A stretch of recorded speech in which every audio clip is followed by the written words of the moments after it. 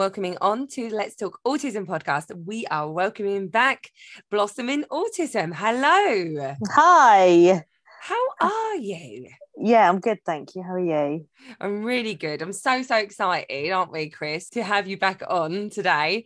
It's been a while. I was trying to think. The last episode, I think, is when you come on because you've got 3 children, haven't you? I do. And I came on when you were doing like the loads of episodes. Oh yeah, the podcast marathon. Yeah. That's the one. That's the one. Yeah. Oh, so yeah. did we never do like a full episode together? No, we didn't. Oh, I didn't even realise. Did you, Chris? That seems so long ago.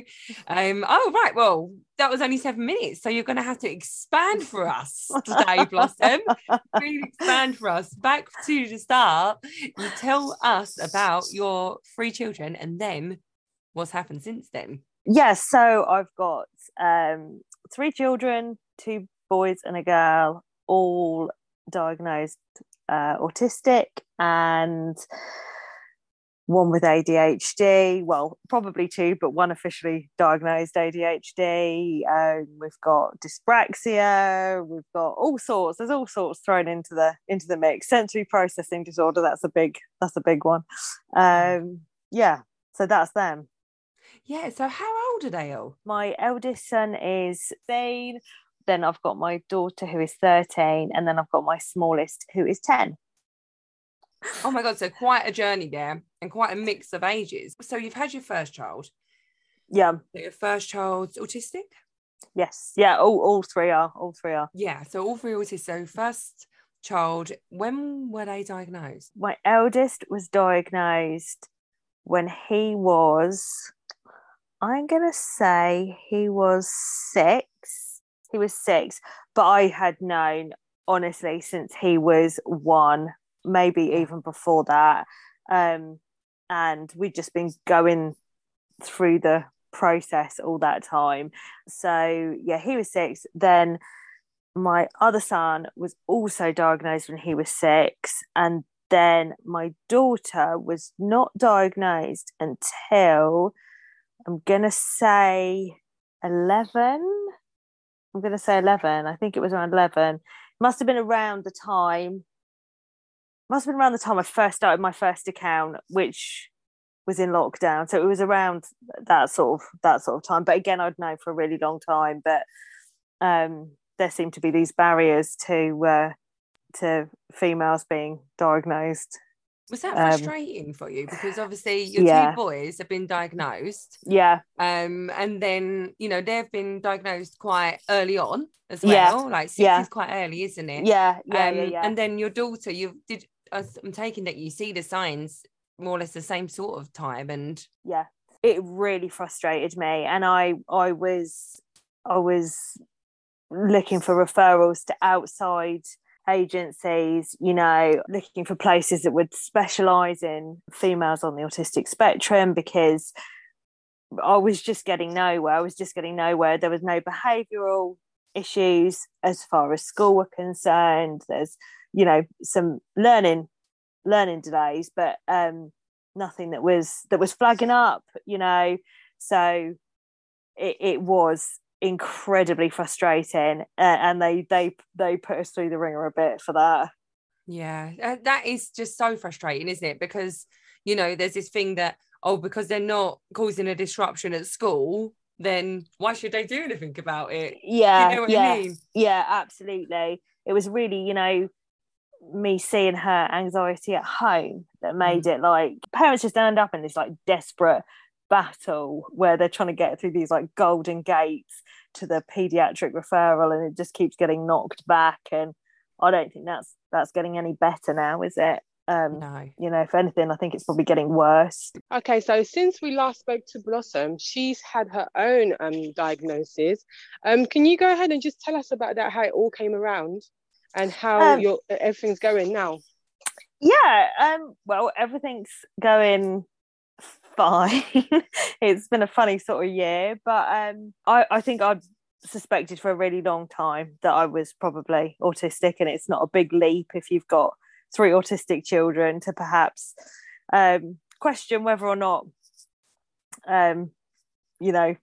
you might be as well. So I kind of put it to the back burner and just thought, well, I'd wait until I'd got the children's diagnosis secure before I even considered looking into my own. Because there's only so much you can manage at one time, really, isn't there? So I went to the GP with, my concerns, for want of a better word, and he referred me from there. I was on the waiting list for a couple of years, so it sort of sat in the pipeline for a little while, and I nearly pulled out multiple times, but stuck with it, and I'm glad I did.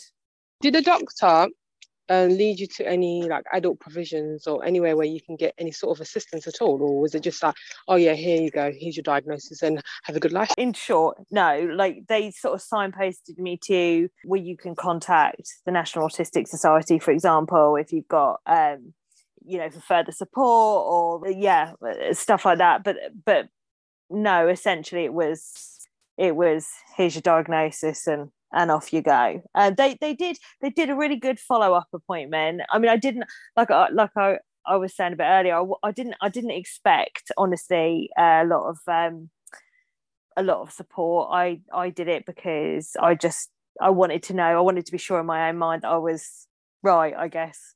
I don't know. So yeah. I didn't expect support. Yeah, but is it, I mean, look at it now, with your children, you've discussed it with them, I take it. Yeah. And but they were was that talking about it received? before.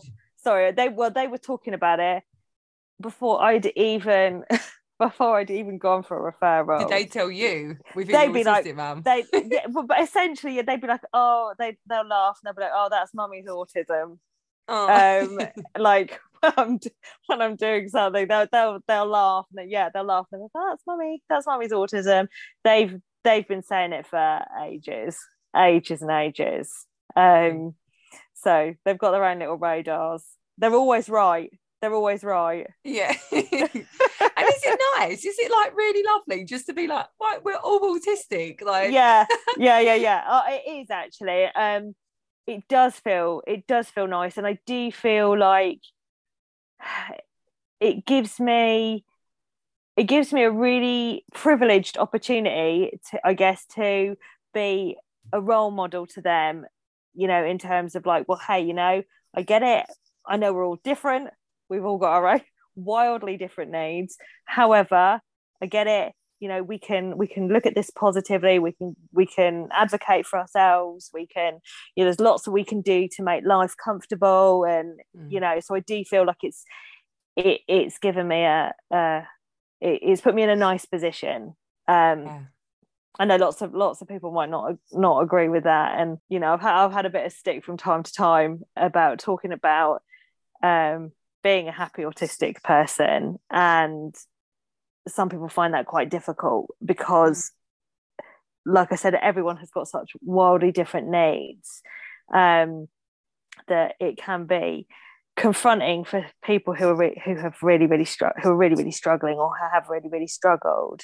And in a lot of ways, I'm very lucky. That's not to say I haven't had my own struggles, because I have, but overall I'm quite optimistic.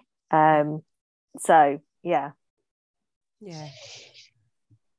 Well, I think you should be as well, because I think obviously everybody's experience is different.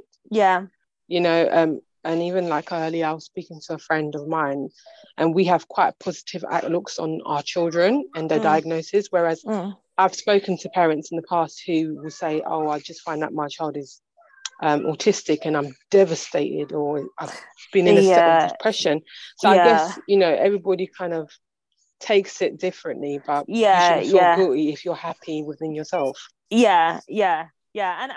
And I like I said, I've always sort of known that perhaps I approach life from a different viewpoint than a lot of people, and that does put some people's nose out of joint, but ultimately I've always been quite happy with the fact that that's the way I am and that's the way I look at things, and I'm kind of okay with that. And when you were speaking, you're talking about your children's and their diagnosis and their needs, one of the things you said was sensory processing disorder. Tell us a little bit about that. do you know that has been one of the being autistic, that's kind of like the headline, like for a lot of people. But the sensory processing, I have found, has caused more difficulties for my children day to day, almost, in terms of like their comfort, clothing, labels, food, all those kind of things. That I think is one of the real shoes. I mean, you name it, not foggy weather that smells funny, or there's so much to it. There are so many sort of sensory components that can make life very uncomfortable for people. You know. And do your children, do they have, I'm taking that, could mean children I've taught, obviously, and my own children, these sensory needs are not going to be matching. So how on earth do you manage that and your own sensory needs? Yeah, I mean, we could not have more of a mixed bag of sensory issues in this house. I swear, like my youngest son is a sensory seeker. He wants noise and loads of physical, like crashing, banging, jumping, pushing. My daughter is a complete sensory avoider, who doesn't like a lot of noise, doesn't want to be jumped on, doesn't want to be wrestled. Thankfully my eldest son is kind of a mix, so he can go between the two. Yeah, I mean, it's a lot, Yeah. but we're lucky because we have a sensory room, so that does provide quite a lot of space and opportunity for sensory input. We are incredibly lucky with that. So how do we all cope with Christmas? Because obviously with Christmas you have things that Santa's grotto, and sometimes Santa himself. Yeah. So how is everyone in the household with coming up to the whole Christmas period? Because Christmas, and Christmas is a sensory nightmare, isn't it? Really, for some people. I've seen the changes already. Just as like November came, even Halloween. I hate Halloween, and just people decorating with things like that and lights. What about fireworks? Oh, what about fireworks? Yeah. How do your kids cope with things like fireworks? Hate fireworks. Really? Mine, again, we've got a real mix. One that's desperate to go and watch them, one that couldn't imagine anything worse, and a teenager who just thinks it's all just a complete waste of his time anyway. We generally will try and find a balance, so we'll go and watch fireworks, but like from a distance, or we're quite lucky where we are because from our front doorstep we could see the fireworks at the football club, but they were like far enough away for it not to be an issue. Sat in the car with the windows up so we could actually see it but not hear it. So what about Christmas lights, things like Christmas lights, trees, balls, the hustle and bustle of Christmas? Let's go back to Santa, because this is one big main thing in our house was Santa, but with the Tooth Fairy, oh my goodness, my son was like, in the end I just said to him, I said, it's not a thing, like it's definitely not a thing, like you don't need to keep asking me questions about it. Let's just bury the Tooth Fairy right now, because I can't deal with you asking me why a woman's coming to collect children's teeth, because actually that is really freaky. Like, why is a woman, a creepy woman, coming in, going under his pillow at night when we talk to strangers and taking children's teeth? Like, it's like I felt stupid for falling for it myself. It's like one step away from like some sort of bone collector. It's just horrible. I know. And then my daughter was like, it's because she makes her fairy castle. And my son was like, from teeth. Yeah. It's like the catacombs in Paris. Have you ever been to there? I imagine it's like that. Loads and loads of teeth. Billions of teeth. Oh God, it's horrible. But do you know what I do worry about is I mean my children do believe, I know Christelle, in your family you don't do Santa, do you? But No, my mum told me when I was young, she's like, it's not real. I was like, what? She's like, it's not real. It's not real. I like your mum. I do. Oh, I've got a lot of respect for that. Yeah, she just told me from the get-go. Concept. Yeah. But this is the thing. Do you know what I worry about now? Is because, yeah, it is believed. But what I worry about is when I get to the point where I tell them, you know, the truth here. Like, I don't know. With my You're son, a big liar, Mum. Yeah. That's what I'm really worried about that now. I don't think he will be able to. It will take a lot of explaining. And obviously, I've got my other children to explain to him why. And I know exactly what he's going to say. He's going to say, "Is God real?" That's what he's going to say straight after. Wow, they're coming in with the big questions. Wow, yeah, it's all going to unravel. Wow. That's it. That's going to be a very stressful day in my life. Yeah. Funny, we've just been having this conversation actually because my kids know Father Christmas isn't real. Again, it has just been everyone's been completely different about what they needed or wanted. Ultimately, my daughter in particular was absolutely terrified by the idea that someone was coming into our home, walking around our house. I could see like it was distressing her, and I was just like, oh, do you know what, this is meant to be fun, and I'm knocking that right on the head, because what is the point? It's like it's like we're dragged into these traditions that go on like generation after generation, and I'm not saying there's anything wrong with Father Christmas at all, but you can be almost like vilified if you're the parent that's like, actually, do you know what, this isn't for us, you know, it's not real. People do not like it if you decide that's the way you're going with your kids. And I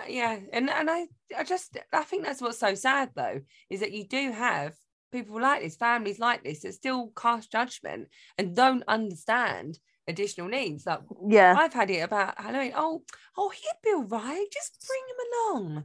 Is he really happy about it? Yeah. And I'm like, no, because actually, even if my child, I don't know about yours, but even if he goes along to one of these Christmas parties or Halloween events or something like that, or goes to see Santa, we will go and see Santa, but things like a Christmas party, things like that, he'll go along and he'll be happy. But afterwards, when we bring him home, will be the most meltdowny, where he's masked and all of that sensory overload is just combusted as soon as we walk through the door, and we have to pick up the pieces from that, because he's visually distressed because of everything that he's sort of absorbed and masked. My son masks a lot, and I just think, is it worth it? Like, people, it is a lack of understanding.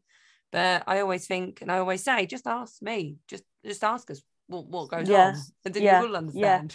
Absolutely. And I think that's one of the single biggest barriers probably to autistic people being able to enjoy Christmas, is that coercion into having to participate in everything that's going on, because it's like, oh well, let them stay up late, let them they don't need a bedtime, but it's Christmas, we don't, and that's all well and good in the moment, but like you say, the next day or later on that evening, when it has all gone to hell, they're not the ones picking up the pieces, and the children are distressed and the parents are getting distressed, and but if you're like, well, no, actually we are going to stick to this, oh, what a Grinch, oh, you can't even let them, but that's not how it is. It's a lack of understanding, I think, of the wider picture, for a lot of families like us. Some kids might be fine. They might be fine staying up till 11 o'clock. Great, lovely. Mine won't be. Mine just won't be. And lots of children will be the same. And it's the same. You just gotta do what's best for you, to be honest, and not really care about what anybody else has to say. Because at the end of the day, you live with your family. and then you have to put up with everything that comes along with it. So Yeah. It's a bit like Christmas dinner. Yeah. My mum and people might go, what? You had what for Christmas dinner? Yes, my son's having pasta for Christmas dinner. Yeah. That's what he's Yeah. having because that's what he'll eat. And actually, for him to sit up a table with us and eat is a lovely thing, rather than look at a plate of food that he does not want to eat and won't eat and gets distressed about because he doesn't like the smell of it or the look of it or anything like that. Like, what? I carry noodles everywhere I go. Yeah. Like you said, everywhere. Yeah, it's what works for you. But do you find? But do you get like salty comments about it? Do people judge you for it? People do try and pass comment, but I'm very bold now in being able to say what I need to say. Yeah. Because sometimes I bring his noodles. I know how he likes his noodles.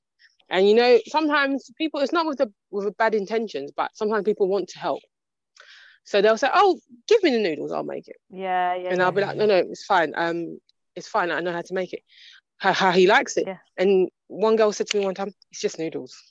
Just noodles to you. And I was like, yeah. And I said, it's just, I said, just know if it's not the right temperature, if there's too much liquid, if you haven't crushed it in the right way, he will not eat it. Yeah. So if you want me to show you how to make it, I can show you how to make it. Yeah. Or some people will be like, oh, but have you tried him with anything else? Well, obviously I haven't chosen noodles for him.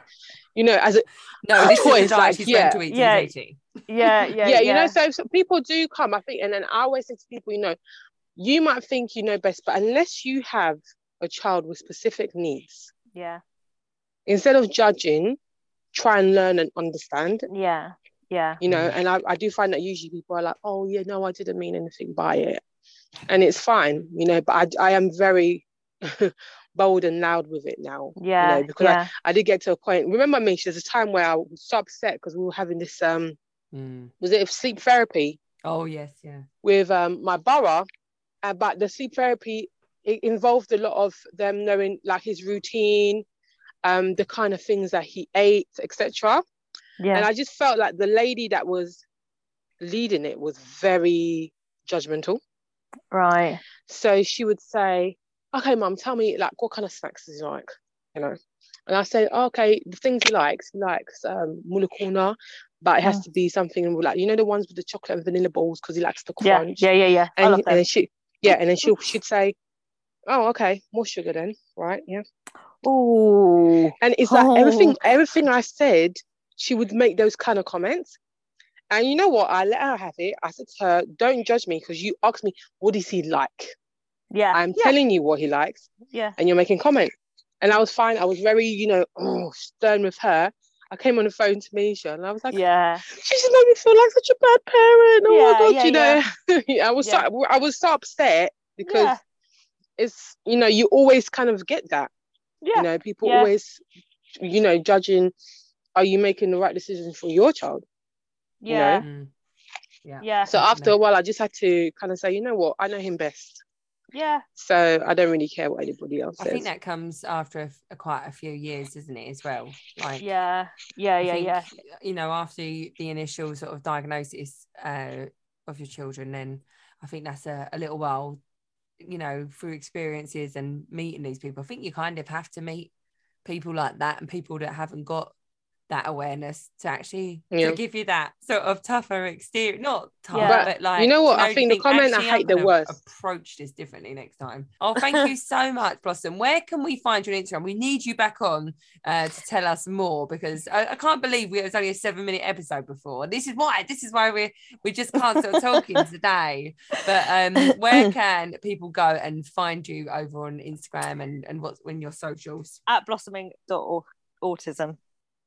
On Instagram. That's me. That's the beginning, middle, and end of my social media. Oh, thanks so much, and we'll speak to you soon. And we wish you a very Merry Christmas. Merry Christmas. And to you. Thank you for having me. Thanks so much. Bye. All right.